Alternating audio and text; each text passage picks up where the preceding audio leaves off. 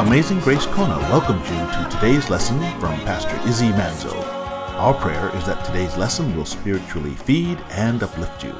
Now, here's Pastor Izzy. Well, guys, would you turn in your Bibles to the end of 1 John chapter 3, the last two verses. We're going to be studying into chapter 4 this morning. So 1 John chapter 3, verse 23, where we see what his commandment is. This is the commandment that John wrote, that he says is God's command to us. You know, some of you, what does God really want me to do? You ever heard that? If there's a real God, what does he want? Well, here's his commandment. It's pretty tough. Ready? It says, his commandment is first that you believe in the name of his Son, Jesus Christ. And it's a two-part commandment, by the way. And the second part is that we love one another. Now, if we do this, these two things, believe in his Son. Remember, Jesus was questioned by that attorney, what do I do to have everlasting life? He says, you just believe on him whom God has sent. This is the work you must do. Just believe on him whom God has sent. Who did God send? Jesus, his Son. And if anyone ever says to you, I wish God, if he was really real, would show himself, that he would show me that he's real, that he's there. Has anyone ever thought that when you were pondering God and thinking about his existence? If you've ever thought that, that's a good question that's going through your mind, because that's legitimate. When you're thinking that, it's because God put that in your spirit to think that. And your spirit craves an answer to that. And the answer is, well, he already did. He came in the form of a baby. It says Jesus humbled himself, laid aside his godhood, and became man to dwell amongst us. And that he would grow up on this earth before us.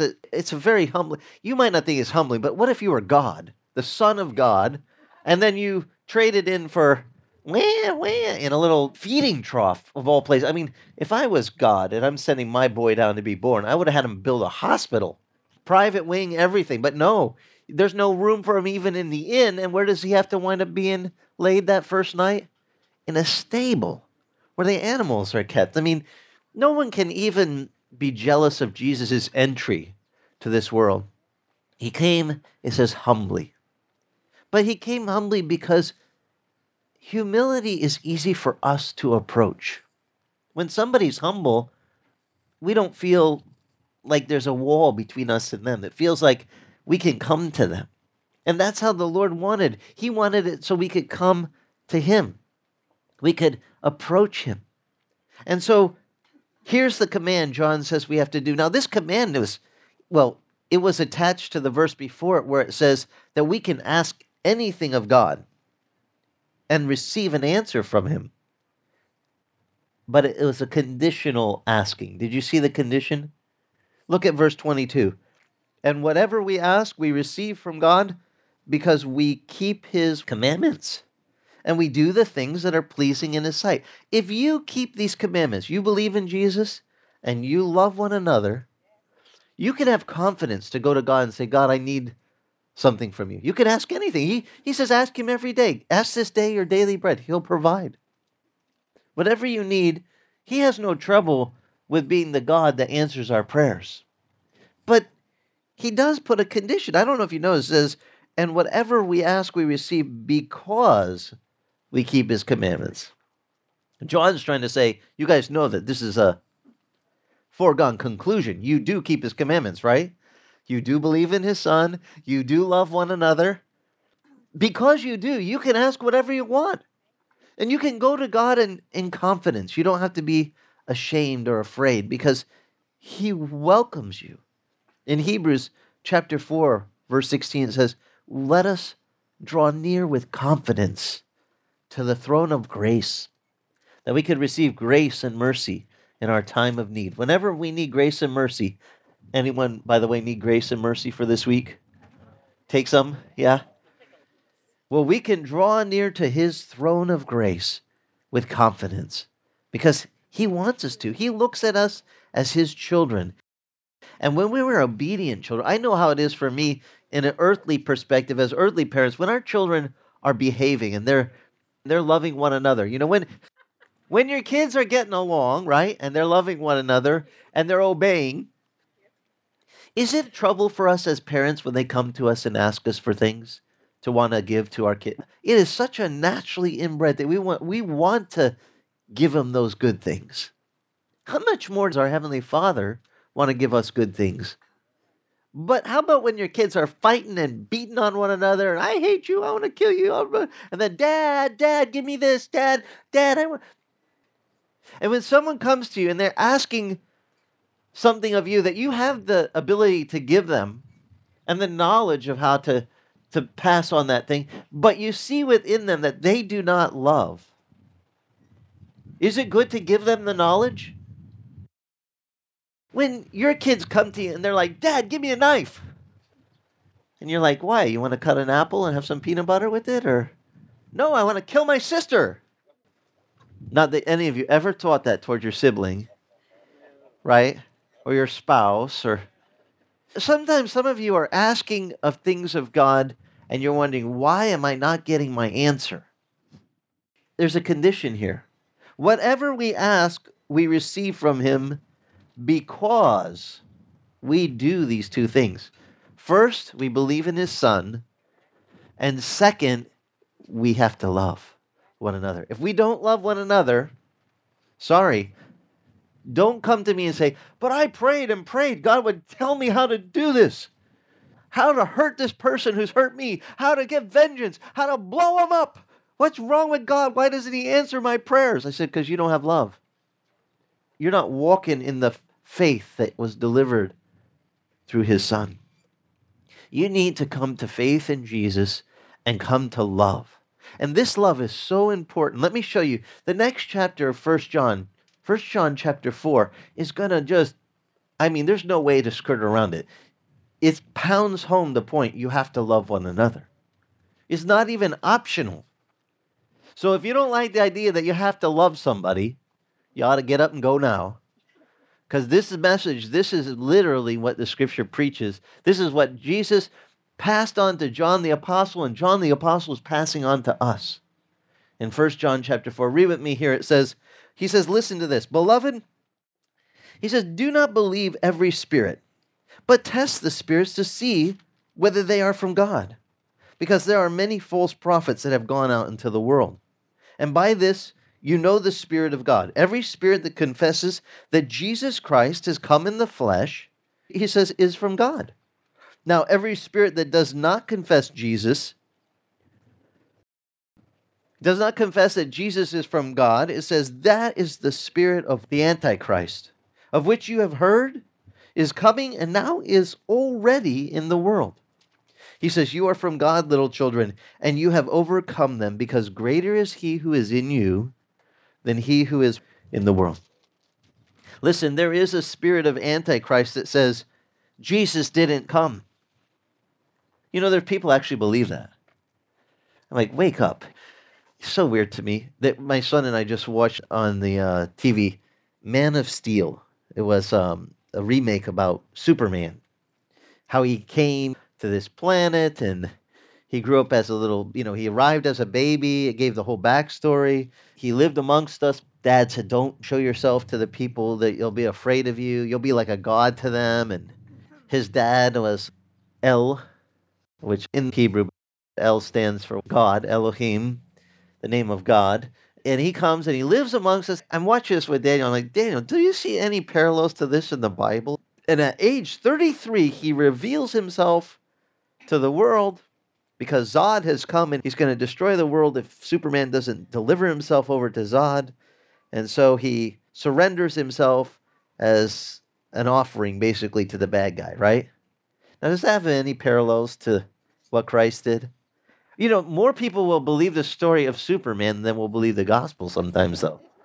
It makes me sad that there are such comic book groupies. They know the details, but they don't know that we're talking about a real story where God really did send His Son, and His Son did grow up amongst us, and He revealed Himself at age 30 publicly and walked amongst us teaching for 3 years to when then He surrenders Himself as an offering. He said, no man takes my life, I give it. And He gave His life for us. And by the way, do any of you know people that say, oh, Jesus didn't really come? It's like a fable or a fairy tale. It's like comic book.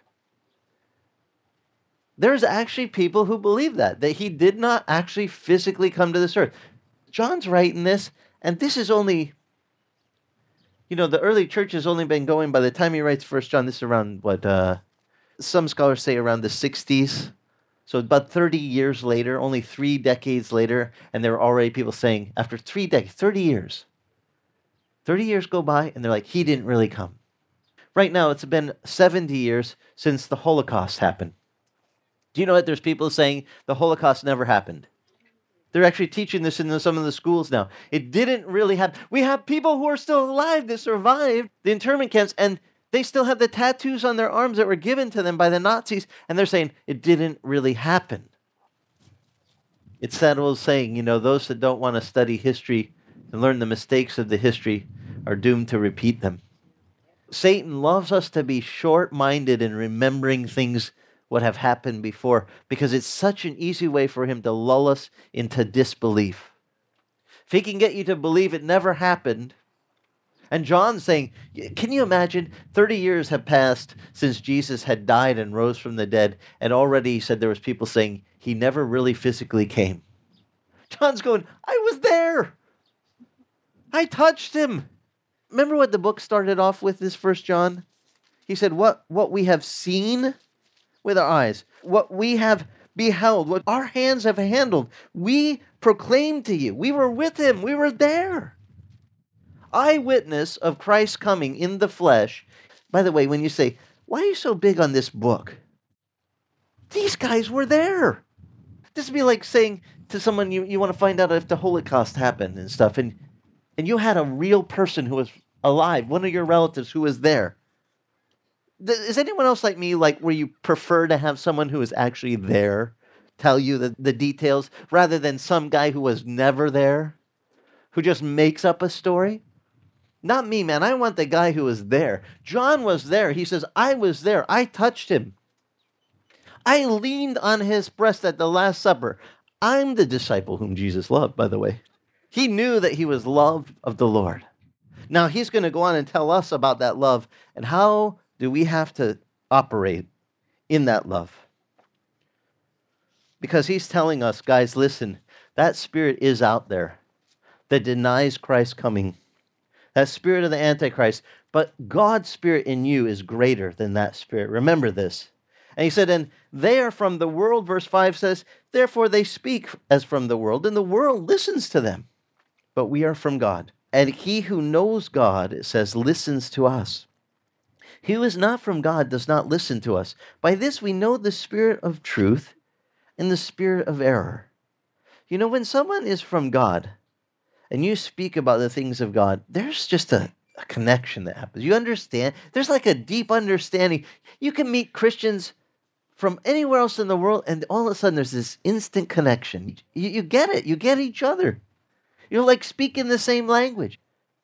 I can tell you from someone who's experienced with speaking another language, when I speak Italian to people who speak Italian, it's no trouble. We just connect right away.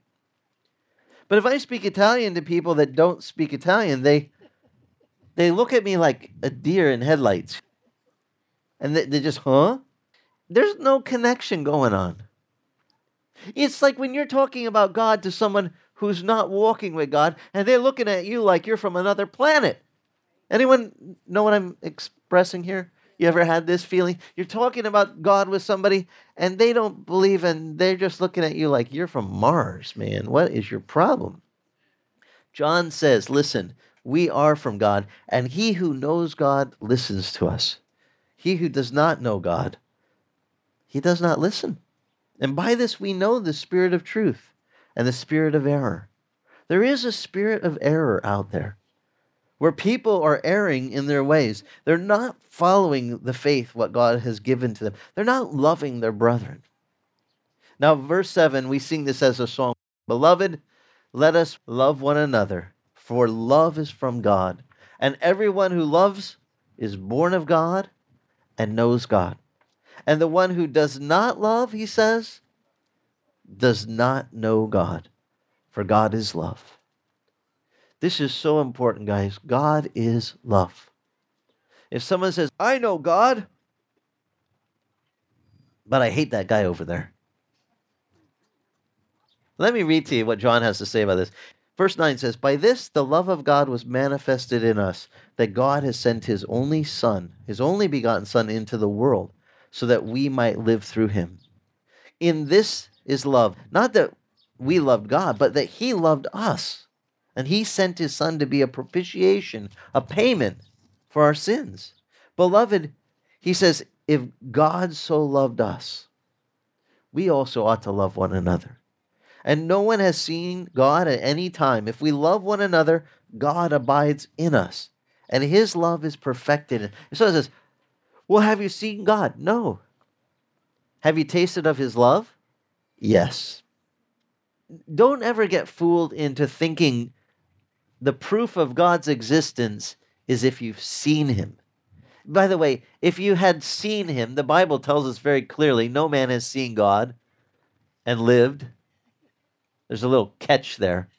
The and lived part, right? Well, why can't man just go before God the way we are? Why can't we stand before a holy, pure God in our unholy, sinful state? What would happen to us? We'd be goners. A corruptible being before an incorruptible, holy God. We'd be consumed. So the proof that God's existence is not, have I seen him? In fact, that's a danger to have some guy, and by the way, the devil, he's a twister of the scriptures, and he knows how to get some people sidetracked and say, well, have you seen God? I always tell them, look, have you seen gravity? But even though it's an example of something, what we consider invisible, is it still powerful? Do we still need it to function? And people who say, the proof of seeing is believing is the wrong proof. I submit to you, God did not want you to go with such a superficial thing to prove an eternal, holy being is there. Instead, he says, you want proof that I'm there? Love one another. As I have loved you. Love is a greater proof that God is there. When people say, prove to me that God is there, that God would take my heart that was filled with hatred and rage and replace that with his love shows me that there is a greater being than any man, because man can't do that to other men. So I go, let's go with something of substance. You can't see love. If I was like one of those rational people, if I can't see it, I don't believe it. So, okay, love doesn't exist, air doesn't exist, gravity doesn't exist. Does that make me float up and hover? No gravity. I don't believe in it. Just because you don't believe in something doesn't mean it doesn't have power over you. Doesn't mean you don't have dependence on it every day. You still need that air. Your little lungs have to suck that air in every day. And you don't even see it. And yet we have a loving God who put things that you do not see in your life to look after you. And he was so smart, he made sure he put the things that are like pertinent to life, like your heart ticking, your lungs continually expanding and contracting, sucking in that air and blowing it out, and doing it constantly. Those things are on what we call the subconscious level. Wonder why he did that. Can you imagine if we had to consciously think of breathing all the time? Some of you would forget. Or you'd get busy. You'd be like texting and forget to breathe. We'd watch people pass out with their phones. What happened to them? Oh, he forgot to breathe. God was smart. He put all the things that you need done in your body on his control. I submit that to you, that he wired you, hardwired to do certain things. And you go, well, who did that? Well, no one has seen God at any time. And if we love one another, God abides in us. And in his love, this is the completeness, the perfection for us. This is what it is. When we abide in his love, we love one another, God will abide in us. His love will be perfected in us. And by this we know that we abide in him and that he abides in us, because he has given his Spirit. Thank you, Lord, for your Spirit. We need his Spirit.